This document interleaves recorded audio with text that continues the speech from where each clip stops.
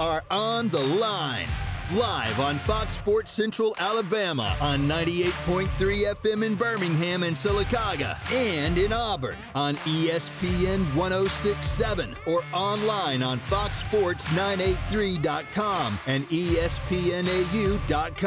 You are on the line with Noah Gardner and Lance Dawe. Join the show by calling in at 334-321-1390 or toll free at 888-382-7502.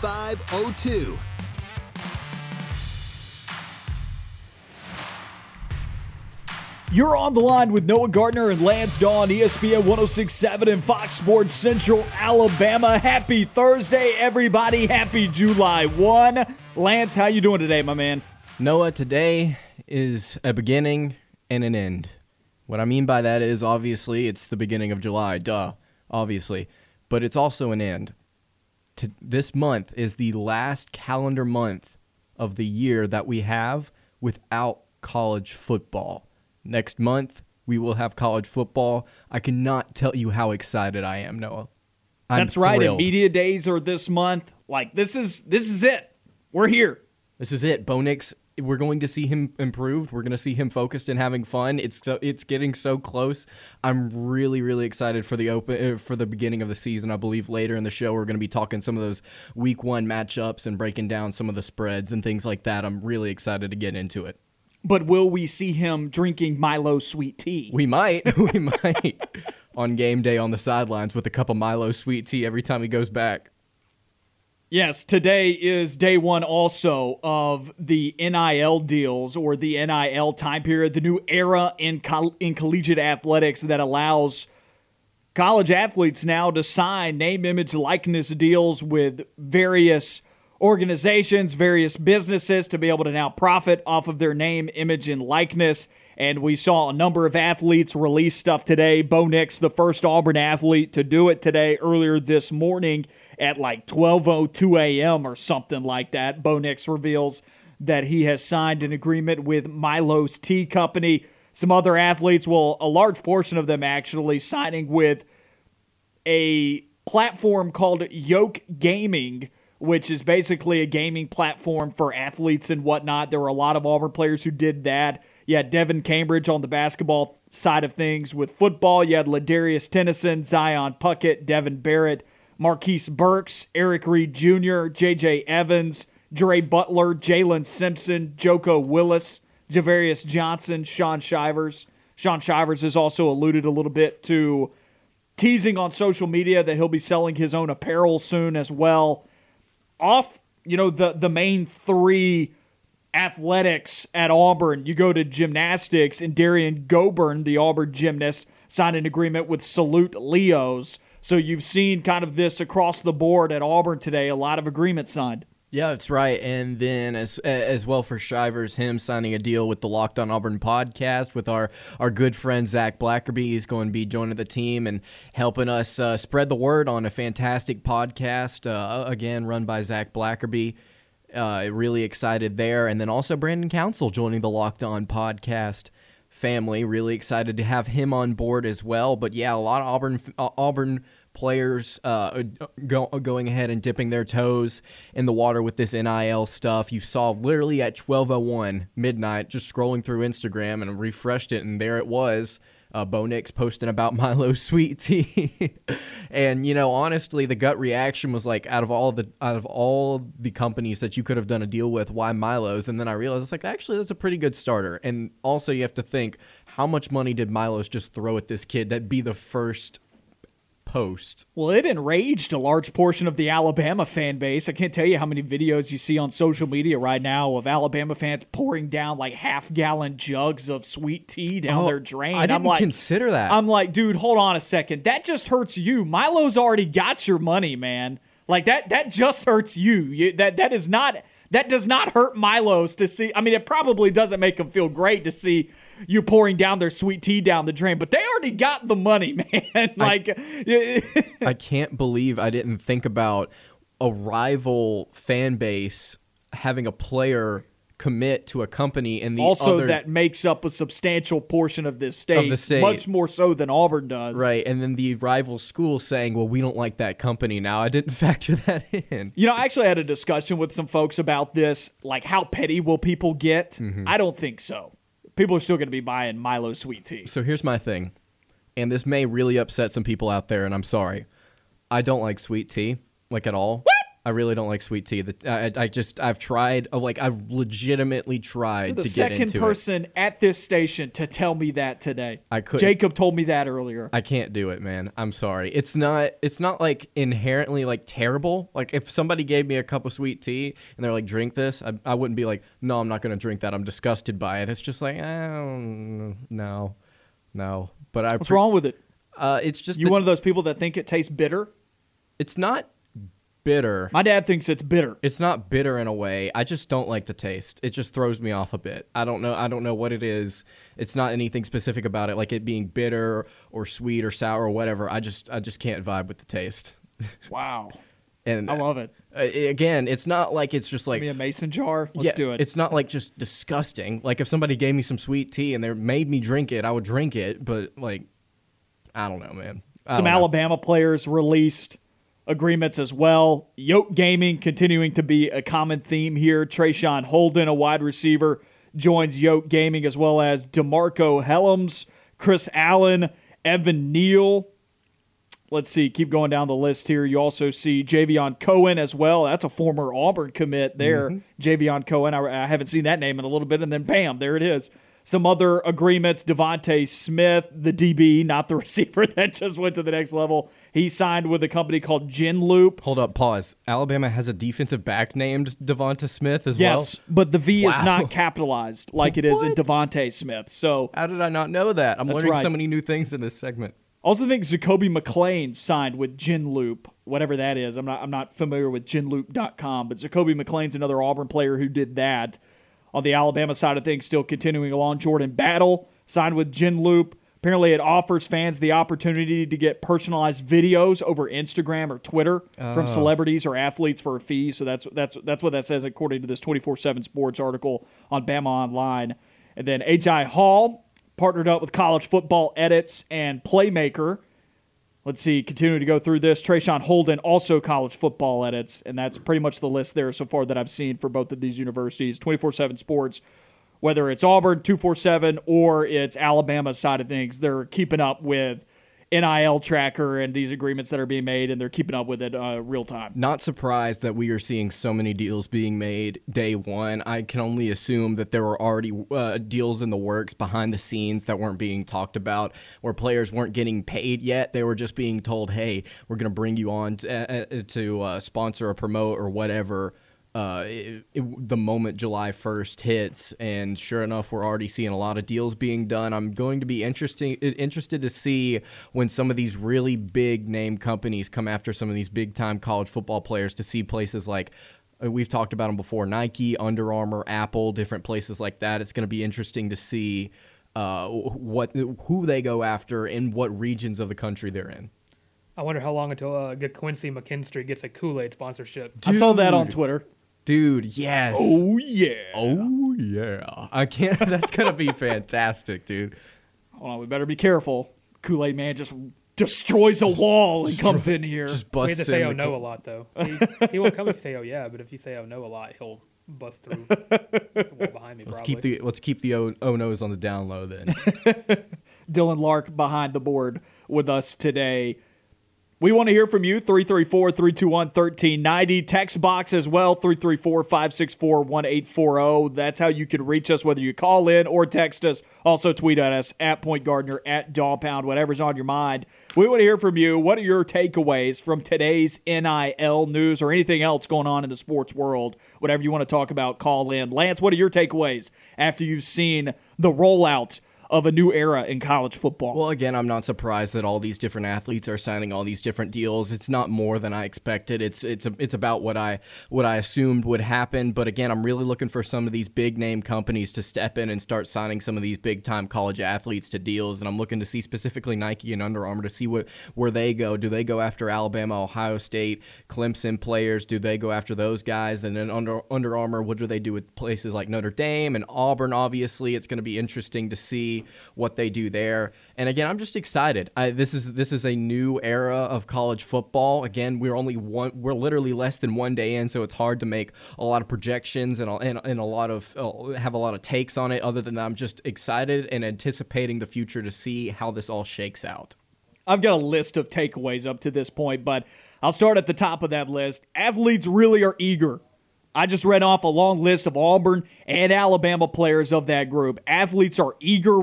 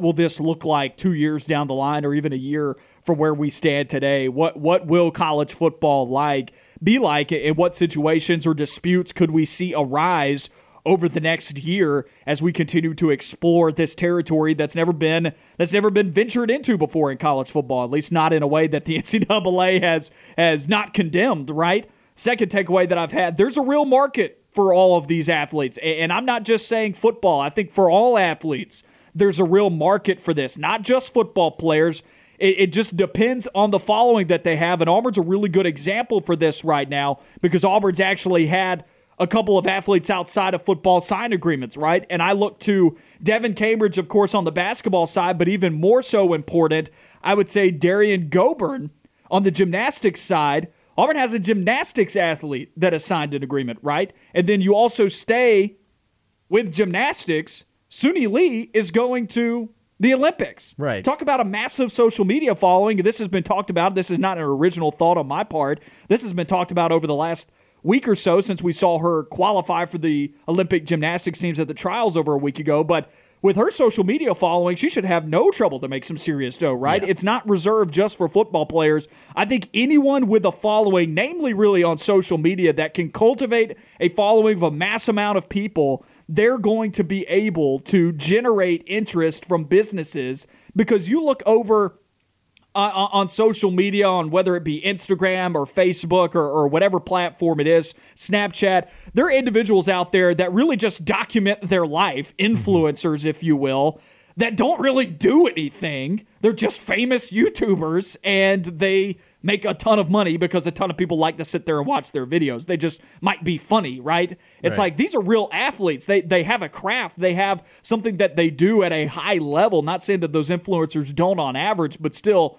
if there's a market for influencers out there, there's a market for athletes to become influencers because they have a real platform. Right. If you are trying to become an influencer, and not necessarily talking about athletes like you mentioned, YouTubers, models, whatever you want to be, you have to have some form of outlet on social media. It's become more important than ever to be on social media if you want to become something, in my opinion, and just having that outlet for some of these athletes, I think, is going to be really important. And as far as like how many deals they can get, how much money they can get per deal, I think you made a great point with Lee, the gymnast. I think she's going to be able to get a lot of money because you look at her follower account, it's like 192,000 people. Hers may be national deals, right? Not local deals, but national deals. She may be too big for the local deals, and even the national deals, she may be asking for a pretty penny, because it's not like you stumble across an 18-year-old athlete with almost 200,000 followers every day. It's like they're valuable. Which is where I go into my next takeaway. There appears to be a real market for this, big and small. I remember Matt maybe asking us this question a week or two ago on the show,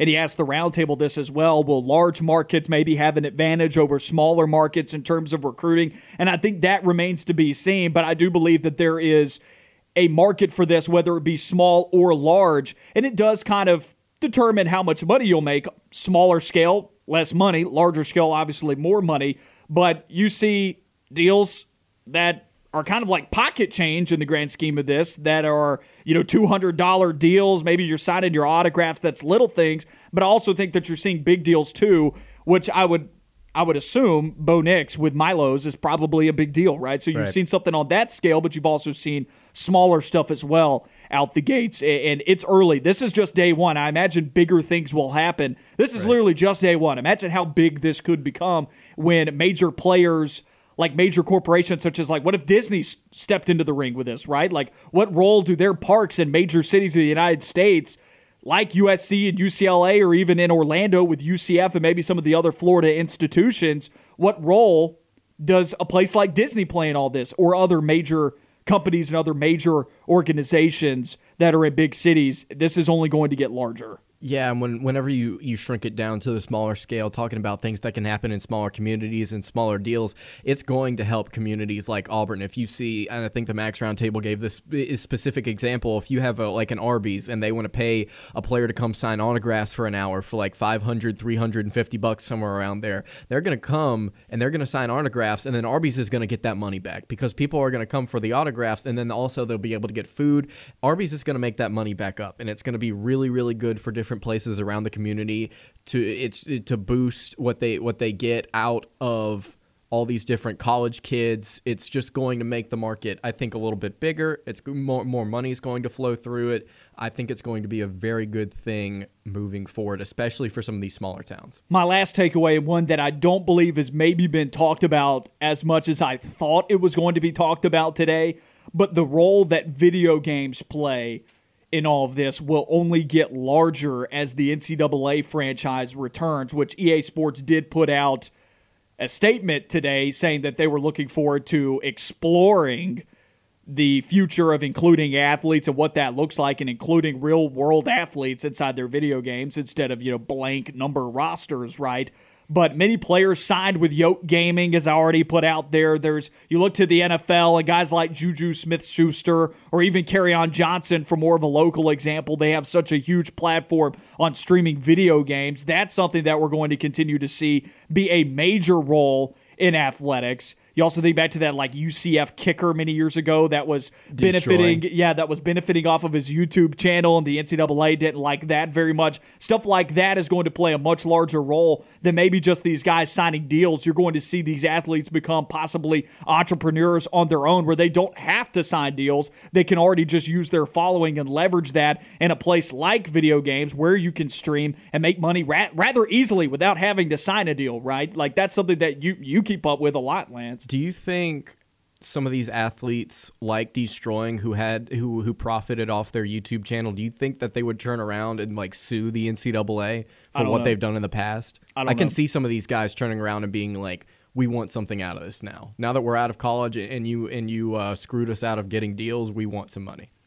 But I also want to talk about the NCAA video game franchise. Right. We're getting football back. I wonder if we'll get basketball and baseball back because, and I'm less bullish on a baseball franchise coming back for an NCAA video game series because they really only had a couple of years of it in the early 2000s, which I've actually been playing recently. I dug up my PS2 from its location under the ground. It's like a fossil, and then pull it out, and I've been playing my old MVP baseball game. So I've been playing some college baseball, but basketball I think's got a much better chance of coming back because people love college basketball. But I definitely we know football's coming back, and based on success with that, maybe you see basketball. And I'm excited to see if we do get a basketball game, get to see some of these recent Auburn basketball teams that get to play with some of these actual players. It's going to be a lot of fun. Let's take a quick break here. When we come back, we'll talk a little bit about the impact of the future of recruiting, how the NIL could impact recruiting. Also, Reggie Bush, should he get his Heisman back? That's been a hot topic of conversation. We'll be back. You're listening to On the Line. Back on the Line, Noah Gardner and Lance Dawe with you on ESPN 106.7 and Fox Sports Central Alabama. Number to call, 334-321-1390. Text us at 334-564-1840. Hot topic of conversation today. Obviously, everything going on with the NIL. We went pretty far into it, a deep dive in that first segment. If you missed it, go and find the podcast wherever you get your podcast. But a big question today is, should Reggie Bush get his Heisman back? Of course, he's been pretty vocal about it, as well as a lot of other athletes have been vocal about it. What are your thoughts? We want to hear from you. Call in 334-321-1390. Text us at 334-564-1840. What do you think? Should Reggie Bush get his Heisman back? Lance, where you at on this? I'm kind of on the fence right now. And quickly, if you didn't catch that number, the text line, you can go to our Twitter account at ESPN 1067. It's right there in the bio in case you missed it. You can go check it out there. But the number again is 334-564-1840. I'm kind of with you. I'm kind of on the fence. I've been going back and forth, and you and I were briefly talking about it earlier today,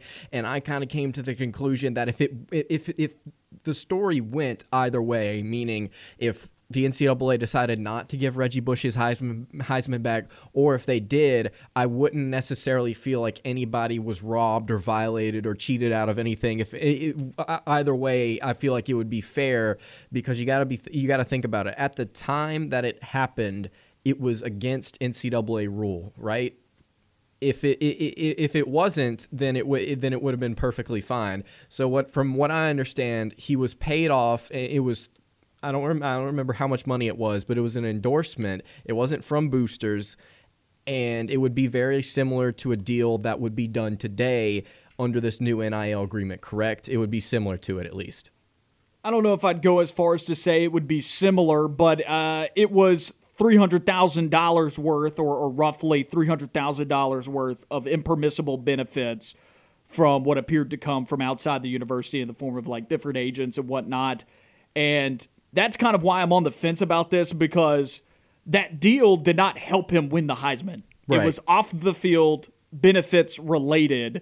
It didn't have anything to do with on the field performance, which is a major portion of, or if people are kidding themselves if they think that the Heisman isn't solely based off of on-the-field performance and statistical performance in collegiate athletics. At the same time, though, that on-the-field performance helped him get that clout and get that awareness to the point where he would have a business or be endorsed and be given $300,000, right? Like that on-the-field performance got him that attention and got him that money at the end of the day. So true, but I'm just trying to figure out I'm trying to figure out how that connects fully to the Heisman, and, right. and I'm not totally shooting down both sides of this. Like I said, I'm on the fence, and kind of the argument's coming from both sides. There's the one side of this that says it had nothing to do with him winning the award. Why did they take the award away to begin with? And he was just kind of forced into it, so he gives away the award, and now he wants it back because it's no longer against the rules. But on the other side of things, I understand what you pointed out already and what other people have pointed out. It was a rule at the time, and he broke the rule at the time, and so he was punished for it at the time, right? And so can you retroactively change that? And I know a lot of people are looking for that. Like I said, I'm on the fence right now, but I mean, there have been other athletes who have been in trouble for things as well, similar to this, that won the Heisman and didn't have to give it back.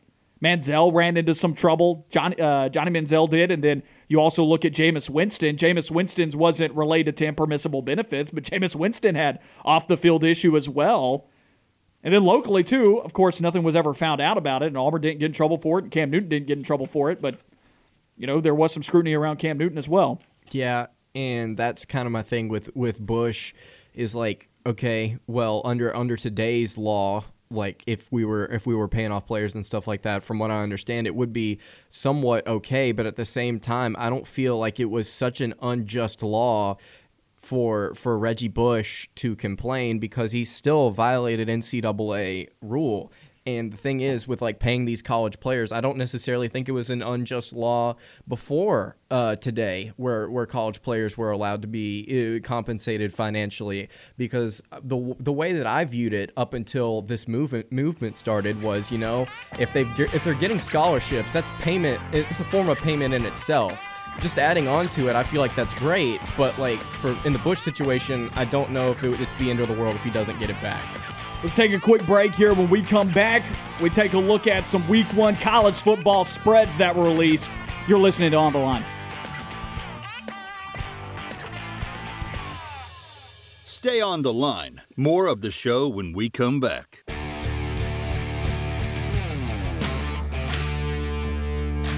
Back on the Line, Noah Gardner and Lance Dawe with you on ESPN 106.7 and Fox Sports Central Alabama.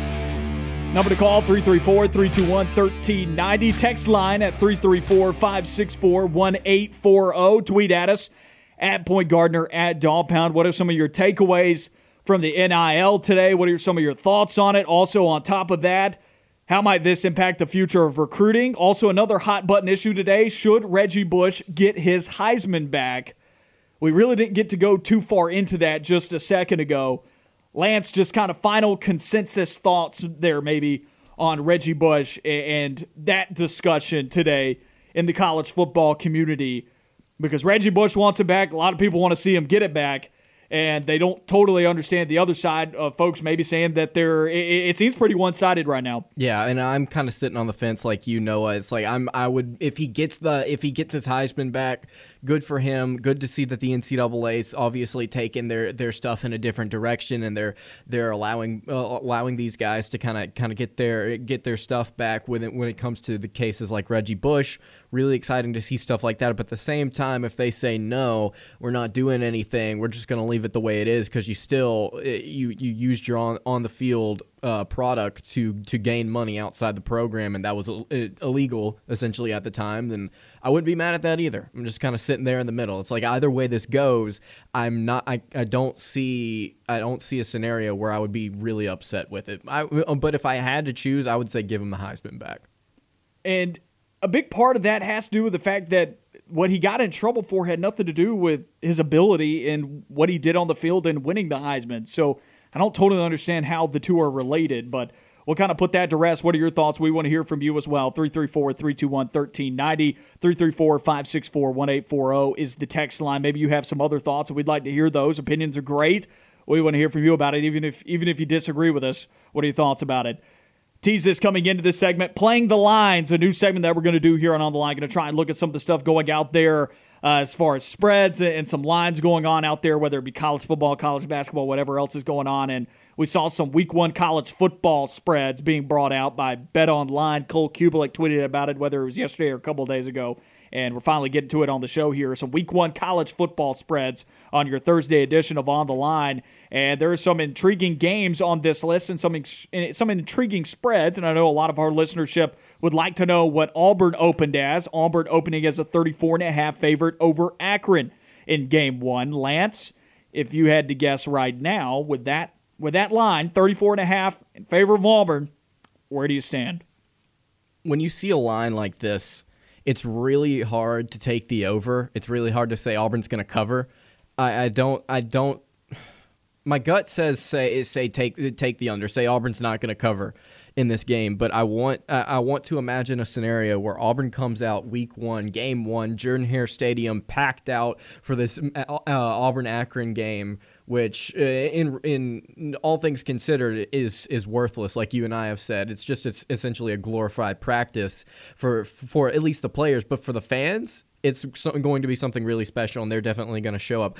My gut says don't say Auburn covers, but I want to imagine a world where Auburn does. So I'm going to say they cover. Akron's bad, really bad. One of the worst college football teams this upcoming year, probably, and maybe one of the worst college football FBS teams that I've seen in a long time. Like, I think that there's a substantial portion of the FCS that could take Akron. And it's a great matchup for Auburn in the sense that Akron gives up over 6 yards a carry. Auburn may be bringing in a much slower offensive style, a little bit more of a methodical offensive brand than what we've been accustomed to with Gus Malzahn. That was kind of predicated a bit on chunk yardage, and if you weren't getting chunk yardage, well, the offense was going to struggle, right? Auburn's system may be slower, but I don't think that they're going to have any trouble whatsoever running the football regardless of who's in at tailback. You might only see a quarter and a half, 2 quarters of Tank Bigsby, and then it may be the Sean Shivers, Jarquez Hunter, Devin Barrett show for the rest. You know, Sean Shivers has succeeded when he's played against teams like Alabama State in the past and Akron in the past. He's had over 100-yard performances. I like Auburn to cover this, and I didn't really have to think about it at all. I think Auburn's going to eat. It shouldn't be difficult for Auburn to win this game 42-7. See, here's what scares me. I'm underwhelmed if Auburn only wins 42-7. Exactly. Here's what scares me is that I hype Auburn up, not necessarily hype Auburn up, but kind of dumb Akron down in my mind to the point where I'm like, Auburn has to beat them come game day. Auburn has to beat them something like 42-7 in order for me to be satisfied. Because if Auburn comes out there and they're just incredibly rusty, I don't want to head into week 2 thinking, oh my goodness, we've got so many things to work out because we're playing Penn State in 2 weeks. What are we going to do? Our team looks terrible. I want to be able to kind of keep it even keel, keep expectations in the middle of the pack. So whenever Auburn does beat them 42-7, I feel good heading into that Penn State matchup. All for Auburn to lose. I think that I'm actually becoming a little bit more confident about that Penn State game the more and more that I do research outside of the SEC. Getting ready for the upcoming football season, I'm actually feeling a lot more confident, especially I've been going through the PFF magazine that I got earlier this week, and I'm liking some of the things that I'm seeing in terms of Auburn matching up with Penn State. But still talking about this Akron-Auburn game, and can Auburn cover 34.5 points? Even if Auburn's rusty, I don't think that they have a hard time covering 34.5. Because like I said, it should not be a problem for Auburn to win this game. Based off what we looked at when we did our Auburn football schedule analysis series on Akron, this team is awful. You can't point to one thing that this team does well. You can't point to one thing that they do well. So, even if Auburn's rusty, that just means they're going to run the football more. If Auburn can't throw the ball all over the place against Akron, well, then maybe you have some reasons to be concerned when Auburn plays better opponents, right? That would be where I see Auburn getting rusty. But I even think running the football, Auburn can get this thing to like 49-7, 42-7 at least. I think I'll be underwhelmed if they only went 42-7. Genuinely, if Auburn puts their foot on the gas for 4 quarters and does, like, if they put the backups in but they still have their foot on the gas, I can see Auburn scoring over 50, like, easily. Maybe I've been watching too many Tank Bigsby stiff arm highlights, Pro Football Focus put a lot of those out there the other day when they named him first team All-American on their list, or first team, all PFF. And they showed a video of him stiff-arming an Ole Miss defender en route to putting Auburn up 28-21 in that game against Ole Miss last year. Maybe I've been watching too much of that, but I just can't imagine a defender on Akron's defense that can handle any of Auburn's running backs, at least not the top 2 or 3 running backs. I think Auburn should be able to feast. Let's move on off of that line. Are both of it? Are you going to say that they cover or not? I'll say that they cover. I like it. I'm glad I could get you fully onto that side. I said initial gut shot says don't cover, but I said I want them to cover, and so I didn't really. But the only reason why you had an initial gut shot of that is because you're like the prototypical Auburn fan right now that doesn't want to get themselves hyped up only to be disappointed. I don't want to get hurt. I don't want to have. There's a lot of Auburn fans like that. I want to address that idea. So you're just disappointed all the time, right? Because don't tell me you're still not going to be disappointed when something bad happens. That's kind of what I was saying about the Penn State game, jokingly saying all for Auburn to lose. If I do hype them up after they win 42-7 or more, and they beat out Alabama State obviously by 1 million, and they head into that Penn State game, and in my mind I'm like really excited about it, all for them to lose to Penn State, and for me to go 2 weeks into the season, okay, what's the point? That's kind of where that is a good point. But at least you get to be hyped some, right? Yeah, it's more fun on this side. Yeah, both of us are going to be disappointed at the end of the day, and I'll tell you, I actually deal with disappointment a little bit better than maybe the average fan does when something doesn't go my team's way. I'm just going, all right, on to next week. We're used to it by now, But let's move on. Alabama 18-point favorites over Miami in that Chick-fil-A kickoff game. This is an intriguing line, but I actually don't think Alabama's going to have a hard time covering this. Lance, where are you at? Sorry. I was going to get a pen to start writing some of these down so that we can look at them whenever we come back to them week 1 of the season. So we both believe Auburn will cover against Akron. That's Moving right. on to Alabama. 18 is a lot for a game, for what should be a top 15 matchup against 2 Power 5 schools. But is it a lot for Alabama and their history of game ones, where I'm remembering them smashing USC, Florida State, West Virginia, Michigan? These are big names that probably had better football teams going into their season than Miami. And another point that I want to make about Miami is that they played 3 top 25 teams last year. You want to know how much they lost to those top 25 teams last year? I'm going to say by an average of at least 2 scores. Oh, more than that. 3 scores. It's around that. They lost by 25 to Clemson, 42-17. They lost 62-26 to North Carolina. I watched that game. That was oof. And then they lost by 3 in the bowl game to Oklahoma State, Solid. Which Oklahoma State is the worst team of that trio that I just named. So they lost by 25, 36, and 3 respectively to that group. 2 of those teams that I named were barely top 25 teams when they play them, barely top 20 teams when they play them. This offense did not produce last year when it played good defenses. They scored 26 against North Carolina, which I don't even know if you could say that was a good defense last year, and they scored 17 against Clemson. They just don't produce. It's kind of reminiscent, and Rhett Lashley's the OC, it's kind of reminiscent a little bit of Auburn offenses when they play good defenses, right? And so I don't trust Miami whatsoever when they play Alabama week 1, which is bound to have a top 5 defense with as much production as they have coming back and top-tier NFL talent coming into this season, projected NFL talent coming into this season. They're loaded. So many starters back on that side of the football, 9 or 10 returning starters of a defense that was in the top 10 last year at season's end. I have a hard time believing that Miami scores enough in this game, even with Derek King coming back, and it's his first game coming back from his injury. And we know already that the Miami defense, this is what's not being lauded about Miami this year. What people are hyped up about Miami this year is the offense. What people are not hyped up about is the defense. I think Alabama can do enough to win by a final score of 42-17 because we've seen it before.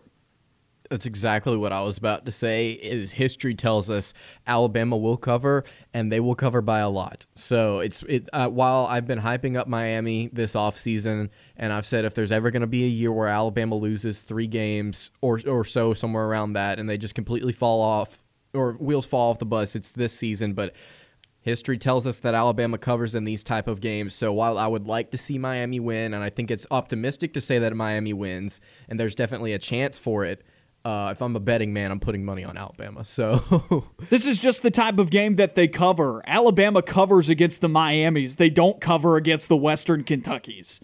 because those lines end up being so absurd. And Alabama puts the backups in and they coast in the second half. Nick Saban's not running up the score on Western Kentucky. Now he might run up the score on a USC or a Miami because those games mean a little bit more than obviously playing your Georgia States or your Western Kentuckys.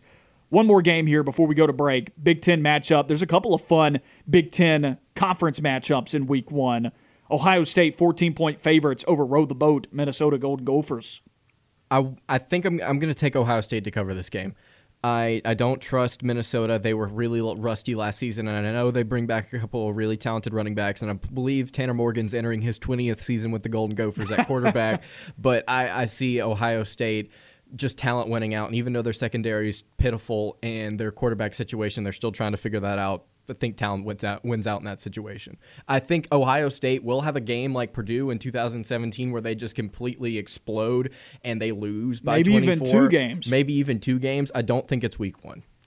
So, in doing a little bit of research about this one, because I didn't know a whole lot about Minnesota, and can you blame me coming into this year? Obviously, watched them a lot last year, didn't know what they had coming back. Of course, they've lost what was a beautiful receiving core from a couple of years ago. They're a decent amount of time removed from that, and they've got a good running game right now with Ibrahim out of the backfield. But this is not going to be a game that is a blowout for Ohio State. I see that Minnesota will hang with them within that 2-score range, which the line set at 14. I think Minnesota will hang within that for about 3 quarters. You get into the fourth quarter, that's where Ohio State will pull away at the end. I see a 17-point victory, maybe even an 18-point victory. I think you could see 42-24 maybe, an Ohio State win. I think Minnesota's going to be able to score some points here. Tanner Morgan's one of the better quarterbacks in the Big Ten, one of the better long ball throwers in college football. And the Ohio State secondary, as you have said many an occasion, it's not up to Ohio State standards right now. They gave up a lot of passing yards last year. Minnesota ought to be able to exploit that with as well as they've been able to throw the football over the last couple of years. But unfortunately for Minnesota, from a scheme standpoint, Minnesota is a run to set up the pass type of offense right now.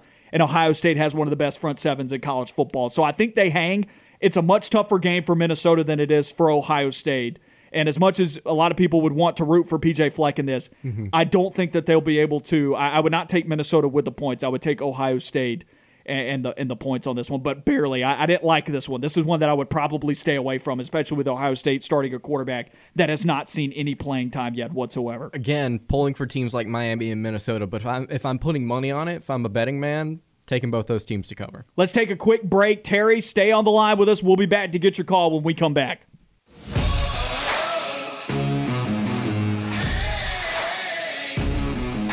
Back on the line, Noah Gardner and Lance Dawe with you on ESPN 106.7 and Fox Sports Central Alabama. Heading to the phone lines now. Number to call, 334-321-1390. You can also text us at 334-564-1840. And our favorite Bo Nix fan in the world, we've got Terry on the line with us. Terry, what's up, my man?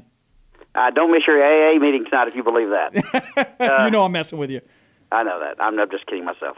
Have you guys got the timer on me to see how long it takes me to insult him? We actually don't have the timer up right now. This is the first day we haven't been prepared for that. The time to beat those 3 seconds. Actually, I want to ask you guys something about the Alabama-Miami game coming up. I think you're missing something, guys. I mean, Alabama has replacing a ton on offense and defense, and King is one of those quarterbacks that traditionally has given Nick Saban fits. That's true. I do think they're going to play within that 18. I really do. That would be at least enjoyable to watch. I've gotten tired of seeing these game 1 blowouts from Alabama against notable teams, if we can even call Miami that. I mean, only in name, I guess. Yeah, and that's where I kind of stand on it. Anyway, both of them could lose. Yeah. But I can't stand either one of them. I'm right there with you, Terry. There are a lot of different games like Notre Dame and Alabama 2012 or like Alabama-Ohio State where it's just like if I could just see both these two teams somehow leave the field with a loss, I'd be pretty happy. Yeah, it reminds me of the Duke-Kentucky game in the NCAA tournament, the Laettner shot. You know, it's like, well, could both of them lose, please, somehow, some way? And I remember telling my friends, I said, anybody but Laettner could take that last shot. He'll make it. Nobody else will. That's fair. And sure enough, who took it? Christian Laettner. What did he do? He made it. That's right. So, and now there's a 30 for 30 about it. Like I said, I just assume they both could lose, quite honestly. Yeah. So unfortunately, that can't happen. I'm sorry, Lance. Unfortunately, that can't happen. No, you're right. That can. I mean, people are talking about, well, the quarterback at Alabama, Bryce Young's going to be the next stud or whatever, and John Minchie's great. But how good was John Minchie probably behind the Smith and those guys, that great receiving core? I don't know. Minchie threw up a lot of yards last year. I don't have them right in front of me right now, but Minchie does. It was almost 1,000. Minchie's up there in terms of all returning receivers in the SEC. Like Minchie's may have the most coming back out of any receiver in the SEC this year. It was 916 yards. Yeah, guys, but it all starts and finishes on the offensive line. Alabama lost a lot. Yep. And look, Nick Saban will have them. They're going to win their 10 games. But I'm just saying that this game is going to be a lot closer than people think. When I say close, I say, okay, Alabama win by 14. And I'm there with you, Terry, and that's kind of what I would like to see, and I think that's, for me, the most realistic thing I can ask for is to see Alabama either win or lose, and if they win, would like to see them at least struggle and win by like a touchdown or less, and I think that's realistic. I think if it was any other team in college football, I think a lot of people would be saying that, but there's a reason that the line is at 18, again, because historically, Alabama's just done this to different teams in the past in openers, like Noah was talking earlier, like Florida State, USC. I'm with you, though. We were talking about 2016 USC, or not USC, Alabama the same way, and then they just absolutely annihilated USC. But I'm with you. Quarterbacks like D'Eriq King give Alabama fits, and if I think Miami does have a chance. I'm with you. Let me tell you something, Noah and Lance, why he gives them fits more than you think. Alabama's going to be young on defense, and he's going to catch somebody out of position, and he's going to sprint down the field for 25 yards. That would be fun. Happen. I can see it happening. The only way, this is for you guys, the only way Alabama would not cover is if Bo Nix somehow transferred to Miami. I was about to ask, Terry, I don't even have to ask, would you rather have D'Eriq King, and we just lost him. I was going to ask him if he wanted King or Bo Nix, but I could probably tell you what his answer was. Our favorite Bo Nix hater out there, Terry, on the line with us, 334-321-1390. It's all in good fun. 334-564-1840 is the way that you can text us. I'm really not giving Miami much of a shot here.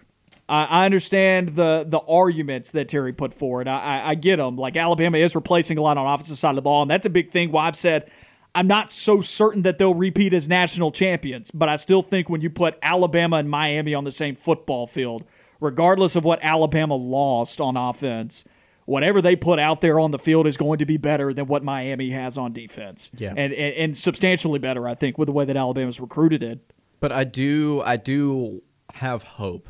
I do have hope. And again, like I told Terry, if this was literally any other team in college football, I think a lot of more people would be talking about Miami pulling the upset. But again, look at the line. A lot of people don't think, apparently, that Miami is going to be able to pull it off because it's sitting at 18 points. So I don't know. I want Miami to win. I'd like to see them cover. I'd like to see them keep it close. I'd like to see Alabama struggle. I'd like that. But historically, if I was putting money on it, I'd have to put it on the Tide because that feels more safe, again, just based off of historics. We still have 6 lines to go over, and that's going to go into hour number 2. We don't have any time left here in hour number 1 to go over any of these other lines, but we'll talk about Gus Malzahn's line with the UCF Golden Knights going against the Boise State Broncos. Brian Harson's former location. Can Gus Malzahn beat them? They're favored. We'll talk about a lot of that coming up in hour number 2. Some other SEC lines as well. Some really good Week 1 college football spreads. You're listening to On the Line. Hour number 2 coming up in just a few moments.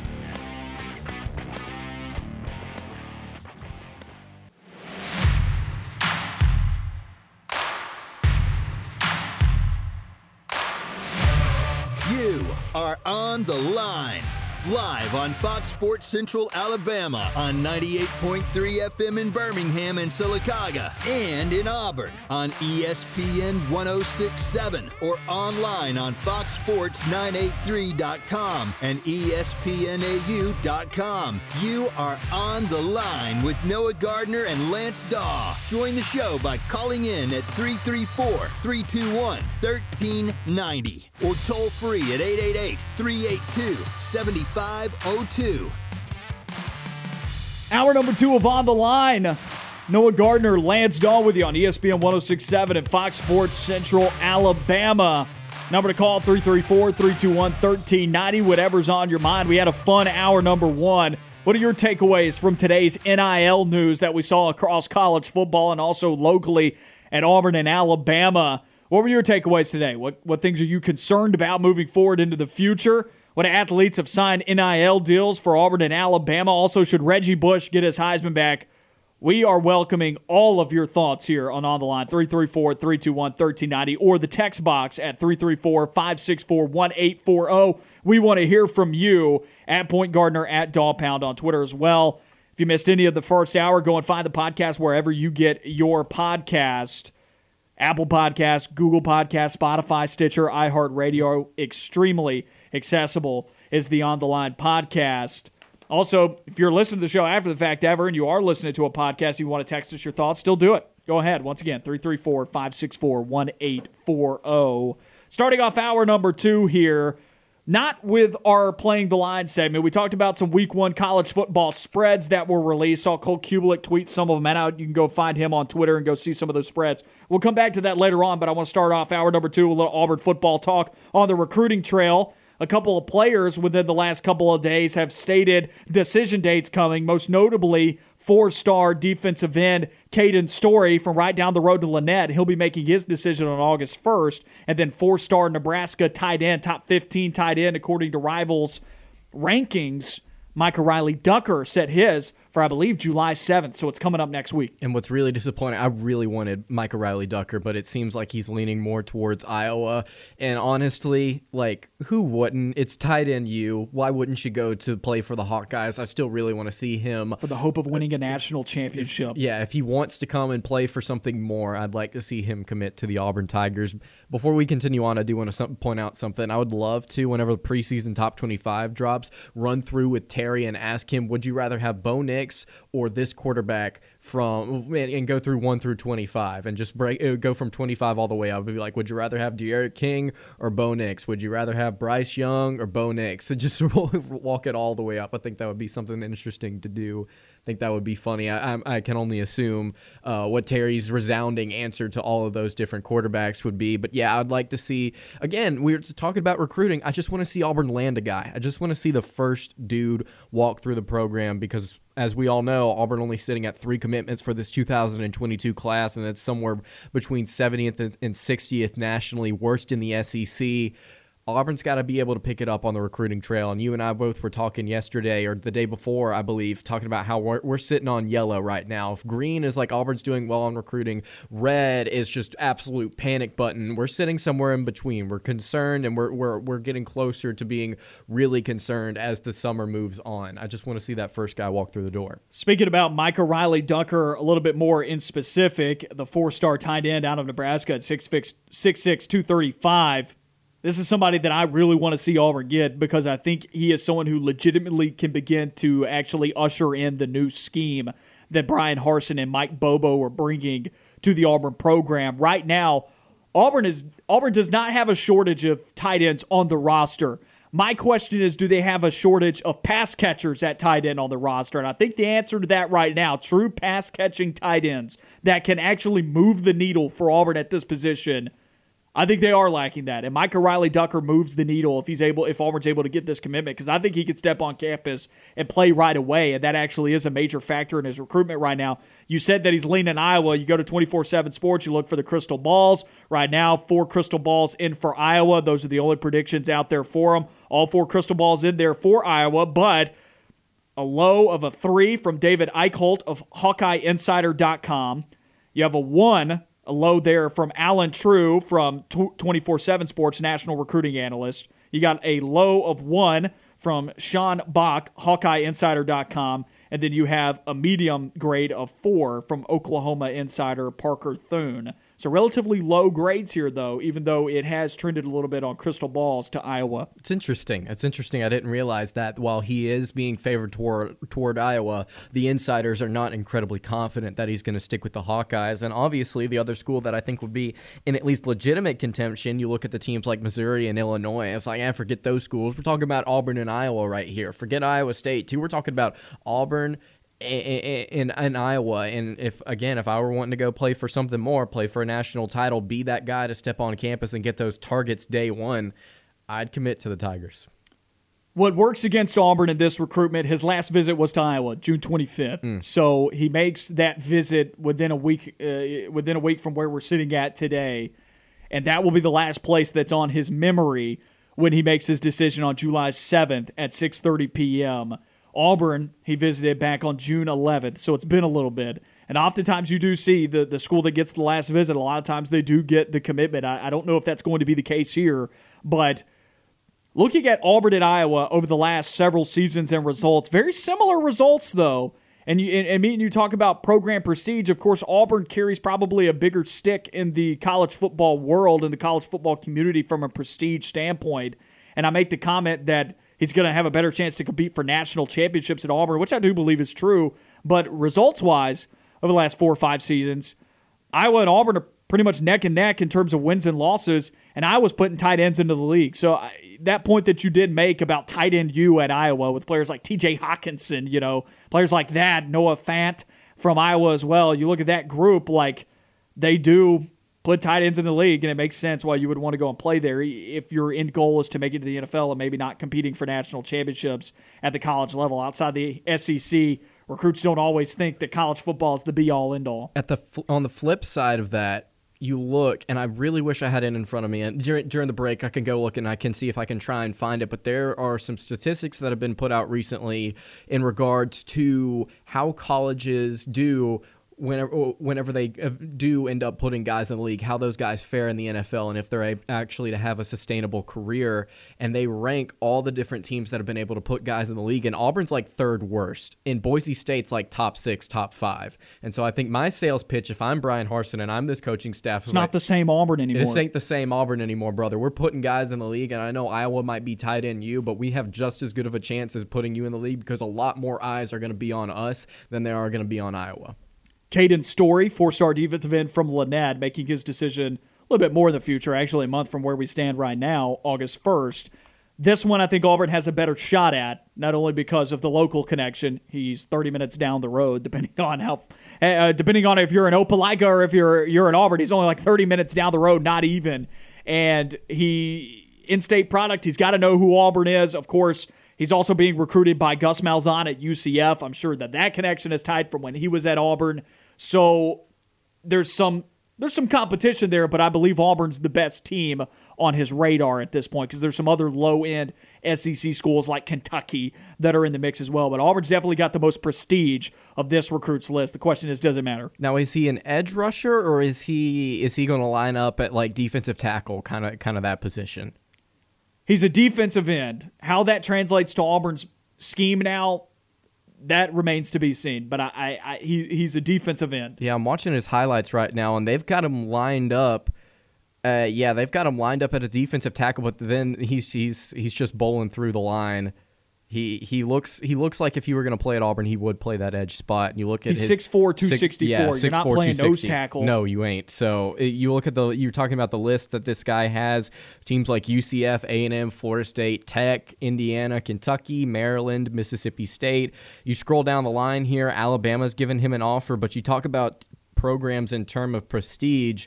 The big three right there are Auburn, A&M, and Alabama is listed as very cool. So I would assume that Auburn's got a pretty good chance to land this guy. I just really want to see one guy commit. When did you say Caden Story's committing? August 1st. August 1st. So we've got a little bit of time, but I would be excited to see Auburn pick this guy up. Story, according to 24/7 Sports Composite, number 220 player nationally. Number 30 defensive lineman nationally, but number 11 player in the state of Alabama. And I bring that last point up because we've had that back and forth a bit between Travis, one of our callers, and then Jeremy Law of Radio Alabama Sports about Auburn being able to get some top 10 guys.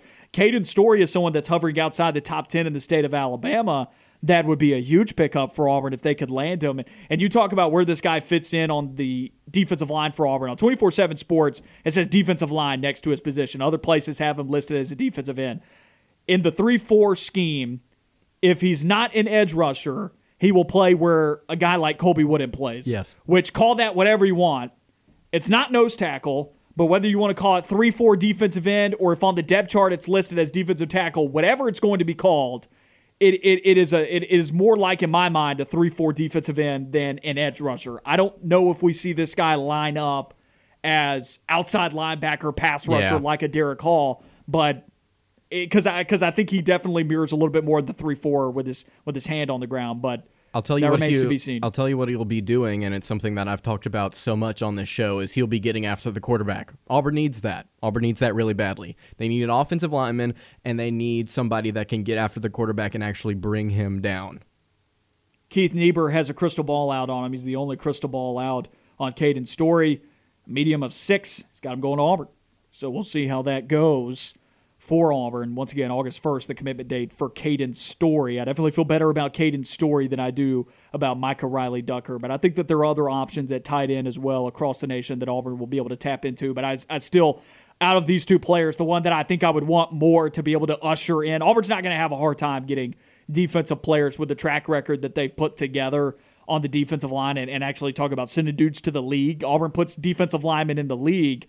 Tight end is the position where I feel like if you can get a legitimate pass catcher, it actually kind of changes the dynamic of this offense. And that's why I'm so intrigued by Micah Riley Ducker, because I think that could change the dynamic of this offense. But I'm with you. Auburn just needs a commitment at this point because they only have 3, and that sets it dead last in the SEC, 14th in the conference. Yeah, Michael Riley Ducker would definitely be one of those guys where we look at him if he were to commit and say this is ushering in a new era of Auburn football in terms of scheme. It's going this is a different player. Yeah, that Gus Malzahn was recruiting. Yeah, this is a different type of player for a different type of scheme, and we talk about slowly adjusting and shifting to the scheme that this coaching staff wants to have, and that would be one of the first guys to be in that new system. Did you see the crystal ball for Zion Cruz? Did you see for the 5-star shooting guard out of New Jersey? Tell people about it. The crystal ball for this shooting guard, again, out of New Jersey, 5-star, really, really talented kid.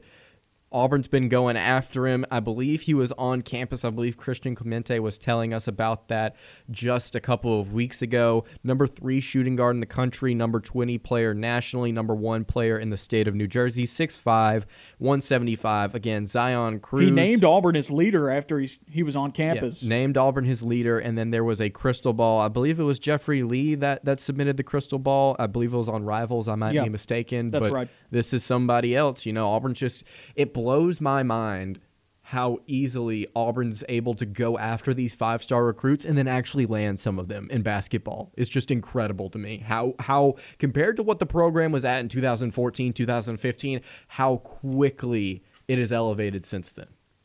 We're going to take a quick break here on the Line, and when we come back, we're going to revisit some of those Week 1 college football spreads that we saw released recently.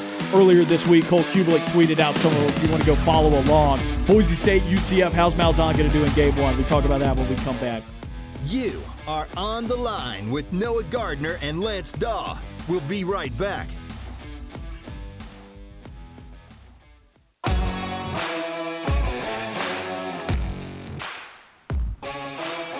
You're on the line with Noah Gardner and Lance Dawe on ESPN 106.7 and Fox Sports Central Alabama. 334-321-1390 is the number to call if you want to call in live to the show through our phone lines. Also, you can text us.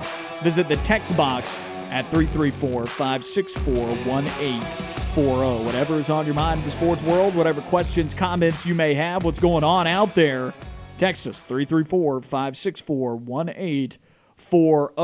Taking a look back at some Week 1 college football spreads. Cole Kublik tweeted out these a couple of days ago, and we're just now getting to them on the line. Boise State at UCF. UCF favored by 3.5 in the bounce house. Will UCF be bouncing 1-0 after they take on the Boise State Broncos at home? That's pretty much what this is asking.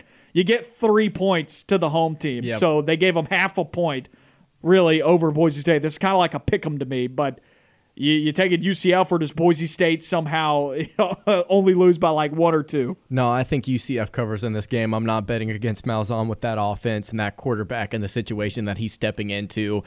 It's not Brian Harsin against Gus Malzahn. It's I don't even to be honest with you, I don't know who the new coach is at Boise State. I'd have to go take a look. I think they made an internal promotion, but go and check Kellen out. Moore? Is it Kellen Moore, the OC? Do they promote him? I think I would know if he was the head coach at Boise State. Yeah. Dylan, research unit, I'm going to put you on it, my man. Who's the head coach at Boise? I'm going to get there first. I guarantee it.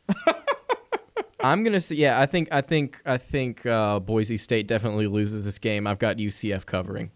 I took UCF, but I don't feel great about it. I would avoid this game like the plague if I were a betting man, but I'm not. But still, like I said, I would avoid this game like the plague. Andy Avalos, first season with Boise State. It is not Kellen Moore.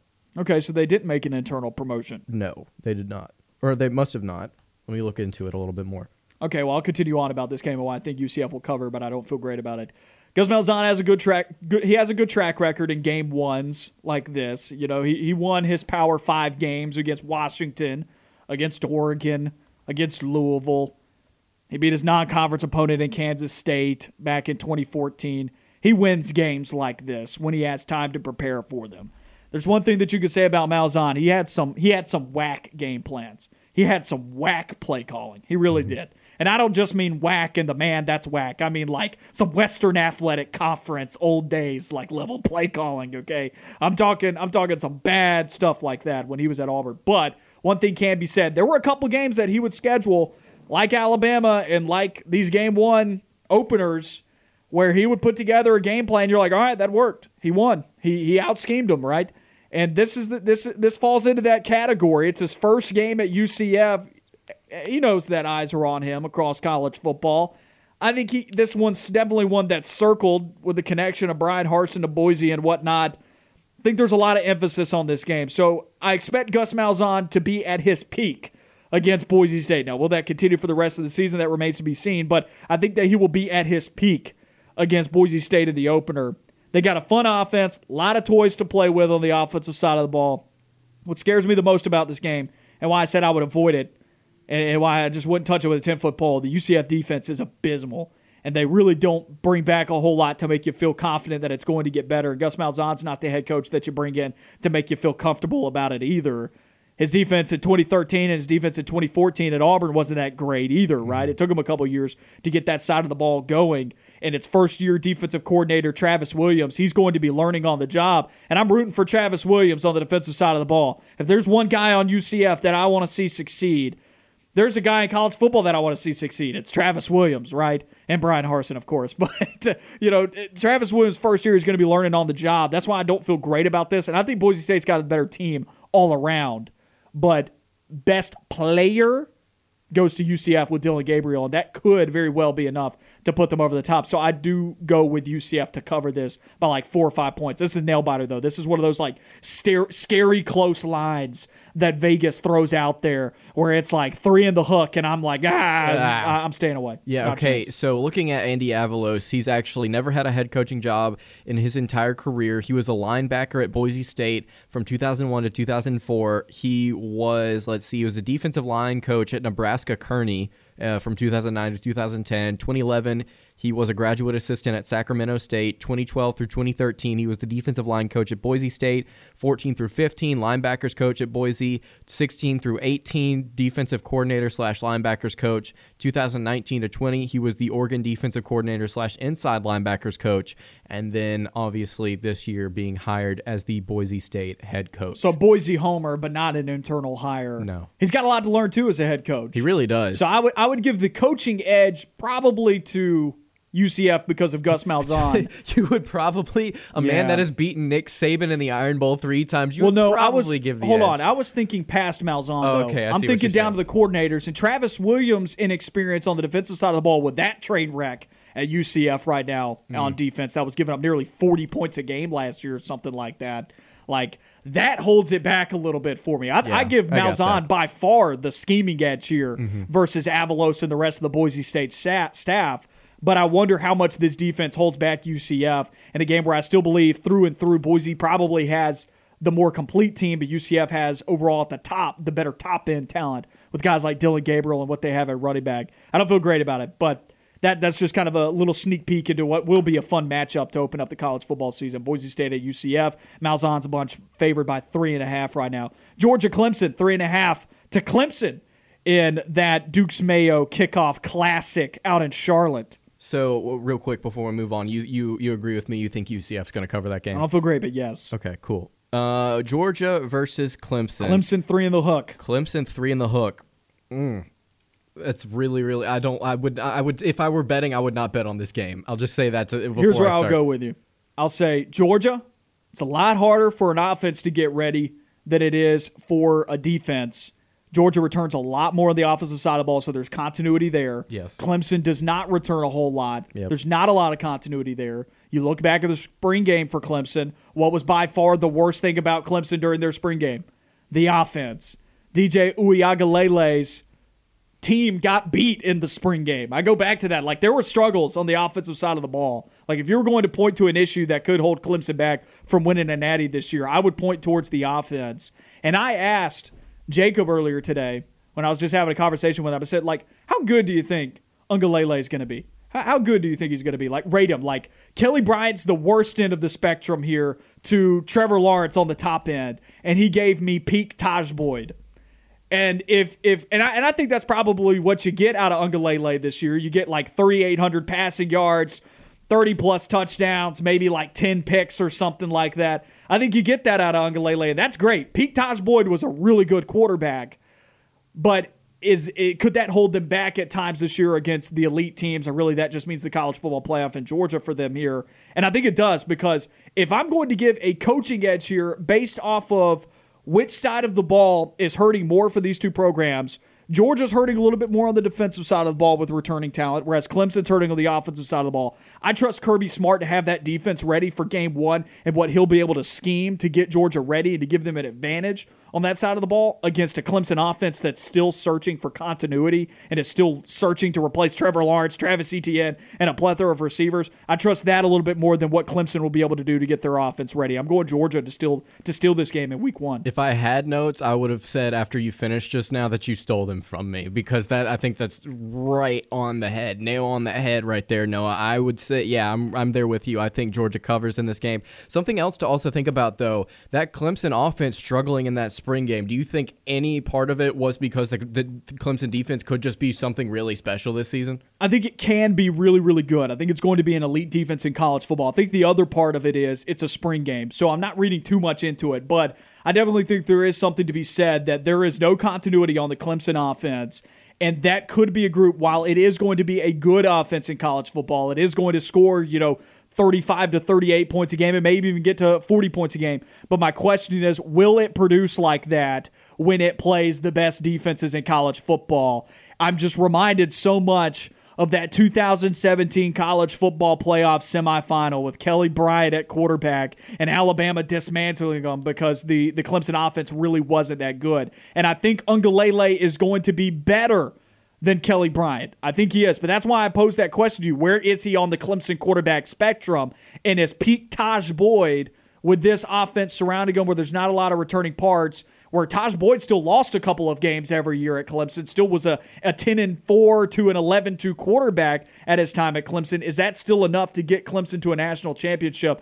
I am probably sitting more on the side that they don't win the national championship either. And this could be Georgia's coming out party as early as game one, especially if Kirby Smart has got the defense ready to go week one. And I think there's a better chance that Georgia's defense is ready to go week one than Clemson's offense operating at peak capacity in week one. And that's why Georgia gets the win. So you and I both agree that this is the first game on this list that we say the team that is favored does not cover. Correct. And I've got a couple more as we get to it, outright. But a lot of these on this list, I actually do have the favorite covering. And that brings me to my next SEC game. LSU at UCLA. LSU favored by 5. I actually think LSU covers this one.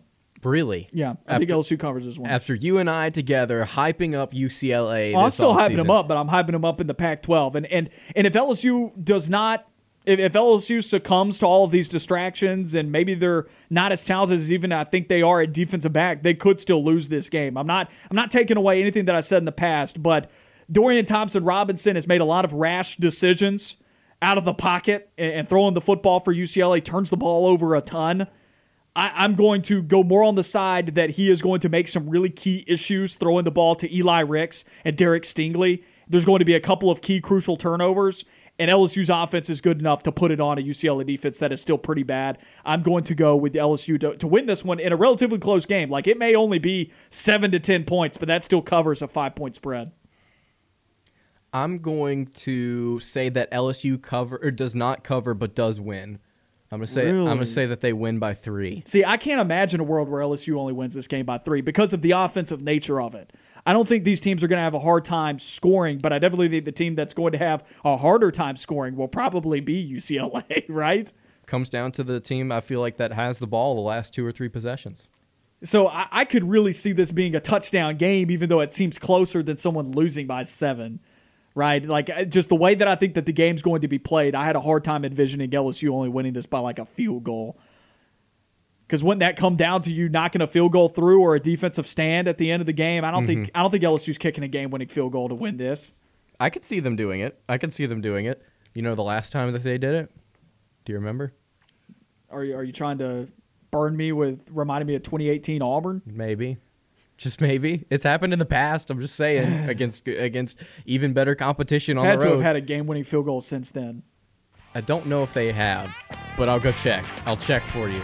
We got a couple of other games on this list. Penn State, Wisconsin, Louisville, Ole Miss, Notre Dame, Florida State. We'll talk about those when we come back. You're listening to On the Line.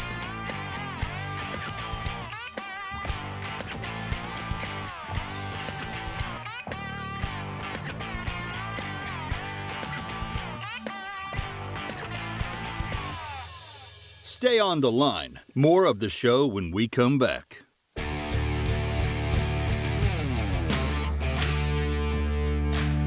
"30 minutes left in the Thursday edition of On the Line. Noah Gardner and Lance Dawe with you on ESPN 106.7 and Fox Sports Central Alabama.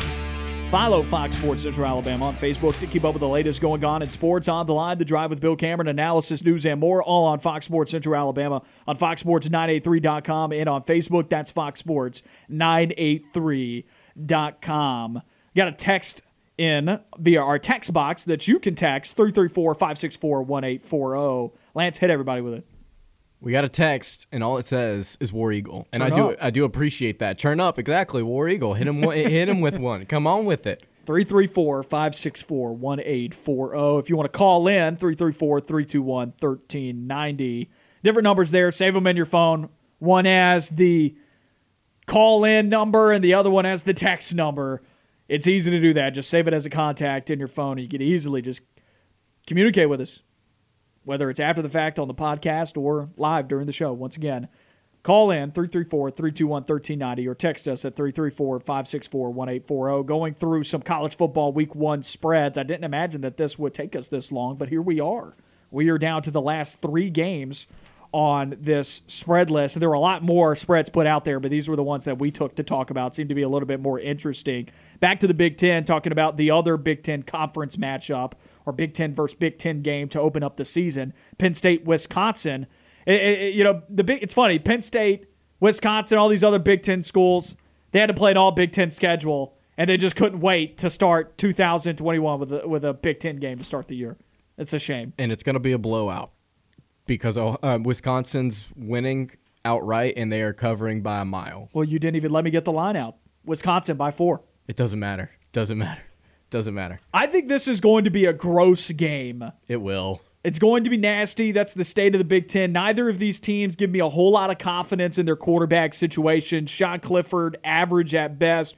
Graham Mertz, above average at best, I think. Neither of these teams give me a whole lot of confidence in what they do on the offensive side of the ball to really be able to do much more than just run the ball.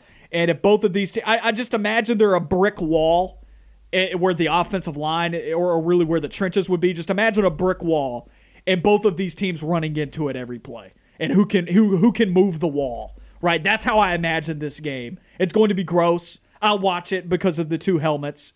I will watch Penn State, Wisconsin, because it's probably one of the better Week 1 games. But it's going to be gross.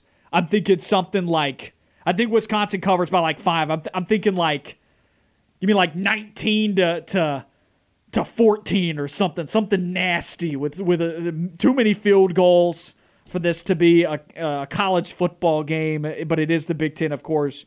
It's just going to be a tug of war. I think that's the best way to describe it. You got 2 teams with good offensive lines, a lot of big dudes. This is a Midwest football game if I've ever seen one. I don't like these 2 offenses enough to really say that Wisconsin's going to separate by a lot, but I think they're a more complete team. And this style of play fits a Wisconsin-built team a little bit more than a Penn State-built team. Yeah, you talk about these teams not necessarily scoring a whole lot of points or being very dynamic on offense. Actually, I've got an interesting stat for you. Sean Clifford, you want to guess what his record is whenever he throws for over 300 yards? Has he ever thrown for over 300 yards? He's done it 4 times. I'll let you guess what his record is. I feel like it can't be 4-0, but it should be. It's 1-3. It's 1-3. He has lost 3 games when throwing for over 300 yards. If this offense does well, I would assume that Penn State loses, just based on the fact that Clifford at quarterback's he's not been able to win them a game when he's had a good game. Is that because they had to throw the ball more because maybe they were trailing? Maybe it was because the defense wasn't doing his job and the other team was scoring at will? Based on what I've seen, no. Really? Yeah, that's even more surprising. It's just possibly. been like statistically, as far as points are scored, average. Like the offenses have actually been pretty balanced, just based on the games that I looked at. And when you look at his most efficient game outside of those 4 games, from what I could find on his game logs, was against Michigan. Oh, I'm sorry. As far as against top 25 teams, most efficient game against a top 25 team was against Michigan in 2019, where he completed 56% of his passes for 182 yards. That's his best game ever against a top 25 team. Man, this guy's worse than some people view Bo Nix. Think about what he'll do against Wisconsin, who not historically, at least over the past 4 or 5 years, has had a really, really solid defense. Think about what he's going to do against Wisconsin, and then think about what he's going to do against Auburn. I don't know if he's going to be able to do a whole lot against Auburn. As much as I've been researching outside of the SEC, and really a lot today ventured into the Big Ten because of some of these lines, I feel a lot better about the Penn State game than maybe I did to begin with. What bothers me the most about the Penn State game is the environment and the possibility that it could be like a whiteout game and how loud that place gets under those circumstances, and if Auburn will be able to compete under those circumstances. But definitely not the best offensive circumstances for Penn State going into this year with Sean Clifford at quarterback. We're going to head to the phone lines now, 334-321-1390. We will come back to our spreads in just a few moments, but we got Matt on the line with us. Matt, what's up, my man? Hey, guys. This may not be a question for you guys, but I was curious about programming here on 106.7. There's a lot of the Adam Schefter podcast later, and it's not in the fit, and the other shows that are usually on later in the evening. I was wondering if you guys knew why that was. I actually don't know, but I will check on that and I'll ask about that. Can you repeat that question, because there was a little bit of kind of a little static there when you asked. You said something about an Adam Schefter podcast and then something else. Yeah, there's a lot of the Adam Schefter podcast is just on loop later at night, and Spain and Fitz isn't usually on, and then the other shows after that aren't on, like the normal ESPN radio shows, and I was just curious about that. Okay, we'll go and check on that for you. As soon as we get off air, Matt, we'll go and check on it, and then maybe call back tomorrow, and we'll possibly have an update for you. All right, sounds good. Have a good day. Appreciate it, Matt. You too. That was Matt on the line with us. 334-321-1390. Also, text us at 334-564-1840. Find us on Twitter at @PointGardner, at DawPound.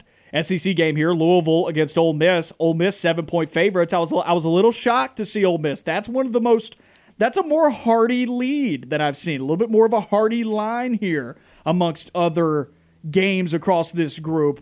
I would have thought this to be a little bit closer.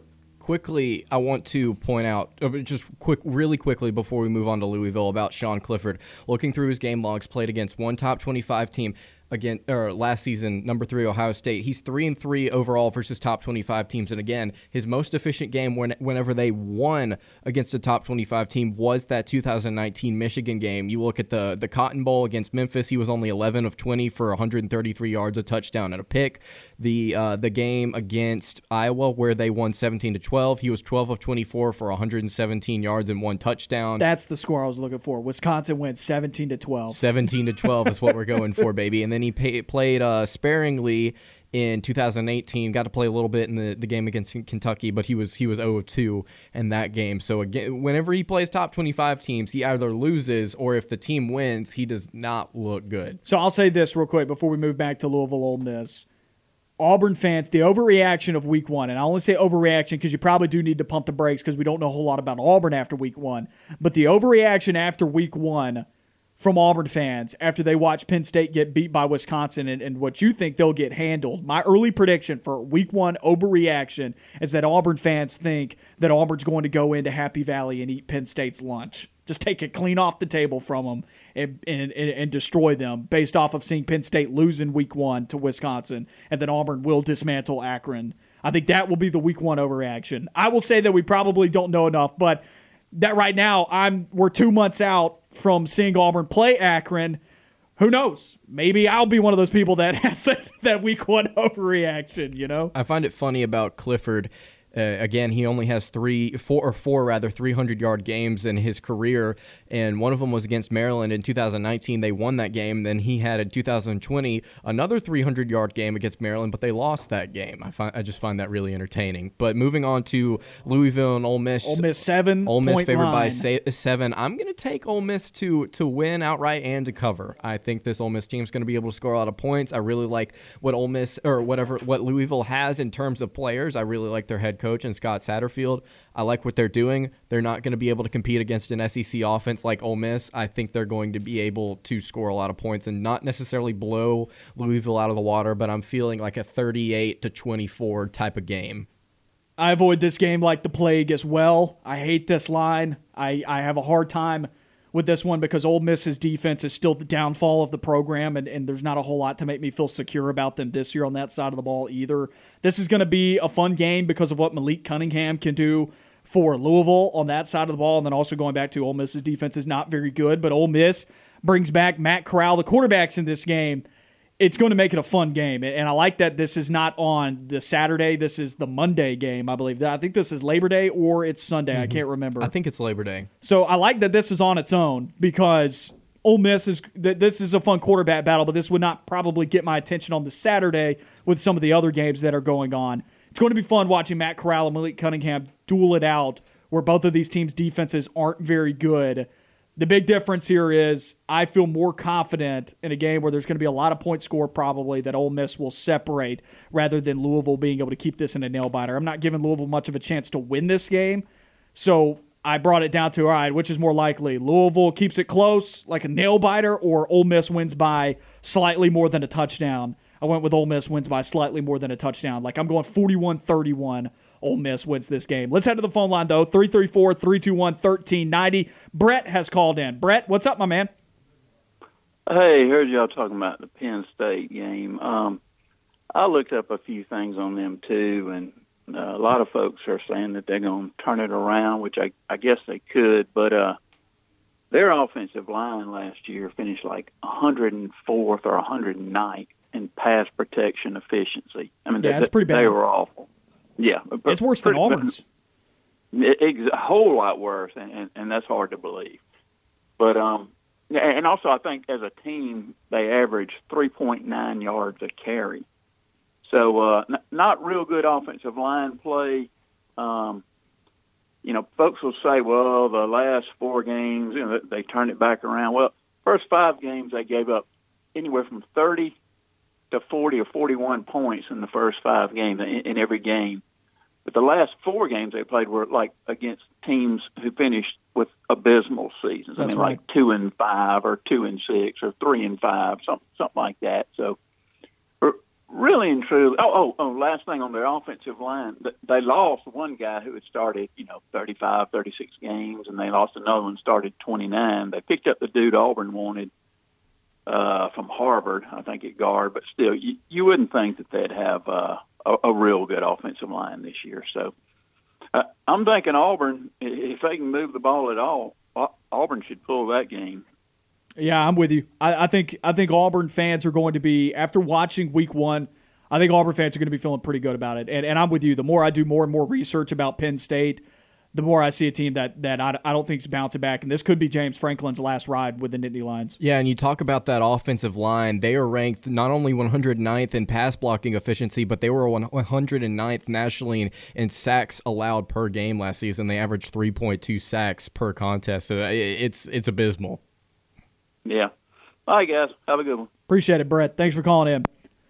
That was Brett on the line with us, 334-321-1390. Yeah, the more I do research on Penn State, the only thing that scares me is the environment. And the only reason why I said it might be an overreaction week 1 for Auburn fans to just be like, watering at the mouth to go there for week 3 to say that Auburn's just going to go in there and destroy them is just because of, yes, the environment. Also, how much do we know about Auburn after week 1? That's kind of me pumping the brakes like you, that you tend to do. I mean, that's a little bit more of a cautious take. But I'm with Brett. The more and more that I do research on Penn State, I think it's a better matchup for Auburn. The question also, like Brett said, is can Auburn move the ball? Right. And I think Penn State's defense will be all right this year. I think it'll still be a top half unit at the Big Ten, which should be able to stall Auburn a bit at home. The question is, can Auburn find the points there? I think they will. I'm feeling a lot better about Auburn being 4-0 after non-conference play going into the LSU game. And you already know what my take is on the LSU game, so I guess I should just say 5-0 going into the Georgia game, which is a hot take at this point compared to national perception, but I think people will see it. Yeah, and the issue with that Penn State defense is they were working with a lot of short fields last season. That offense did them absolutely no favors whatsoever.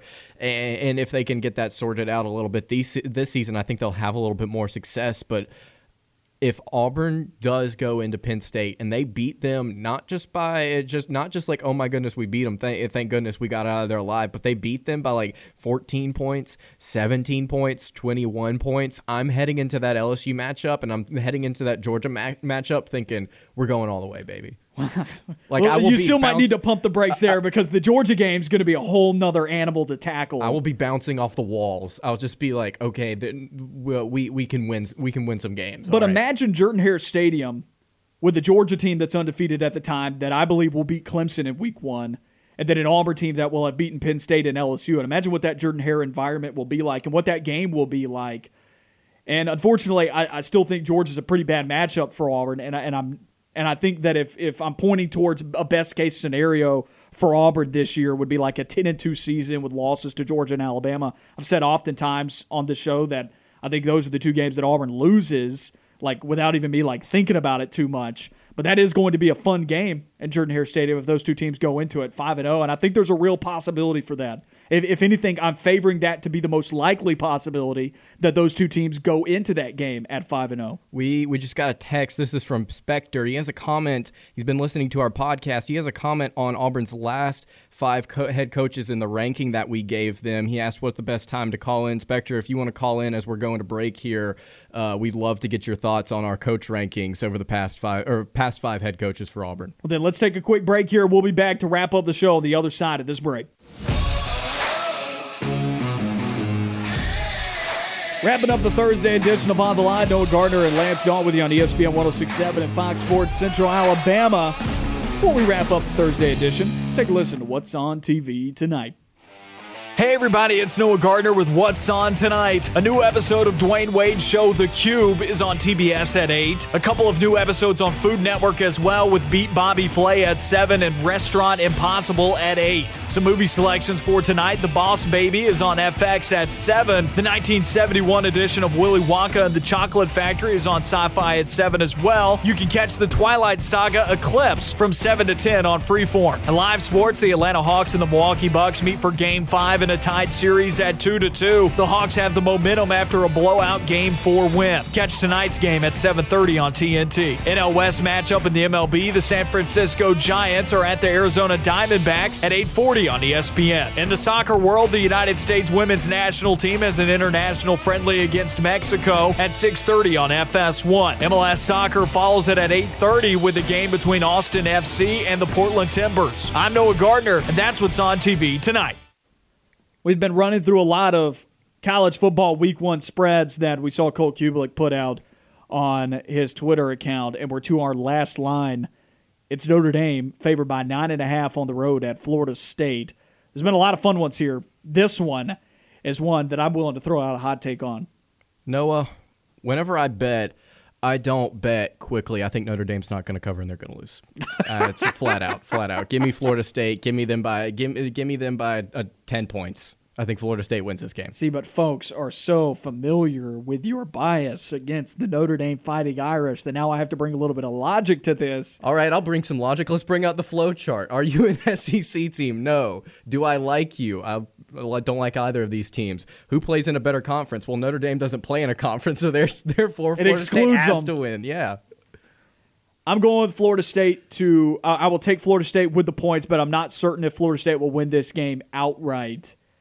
I want to pull the upset, but I do think that Florida State will cover in this one, and it has to do with Jack Cohn being the quarterback at Notre Dame.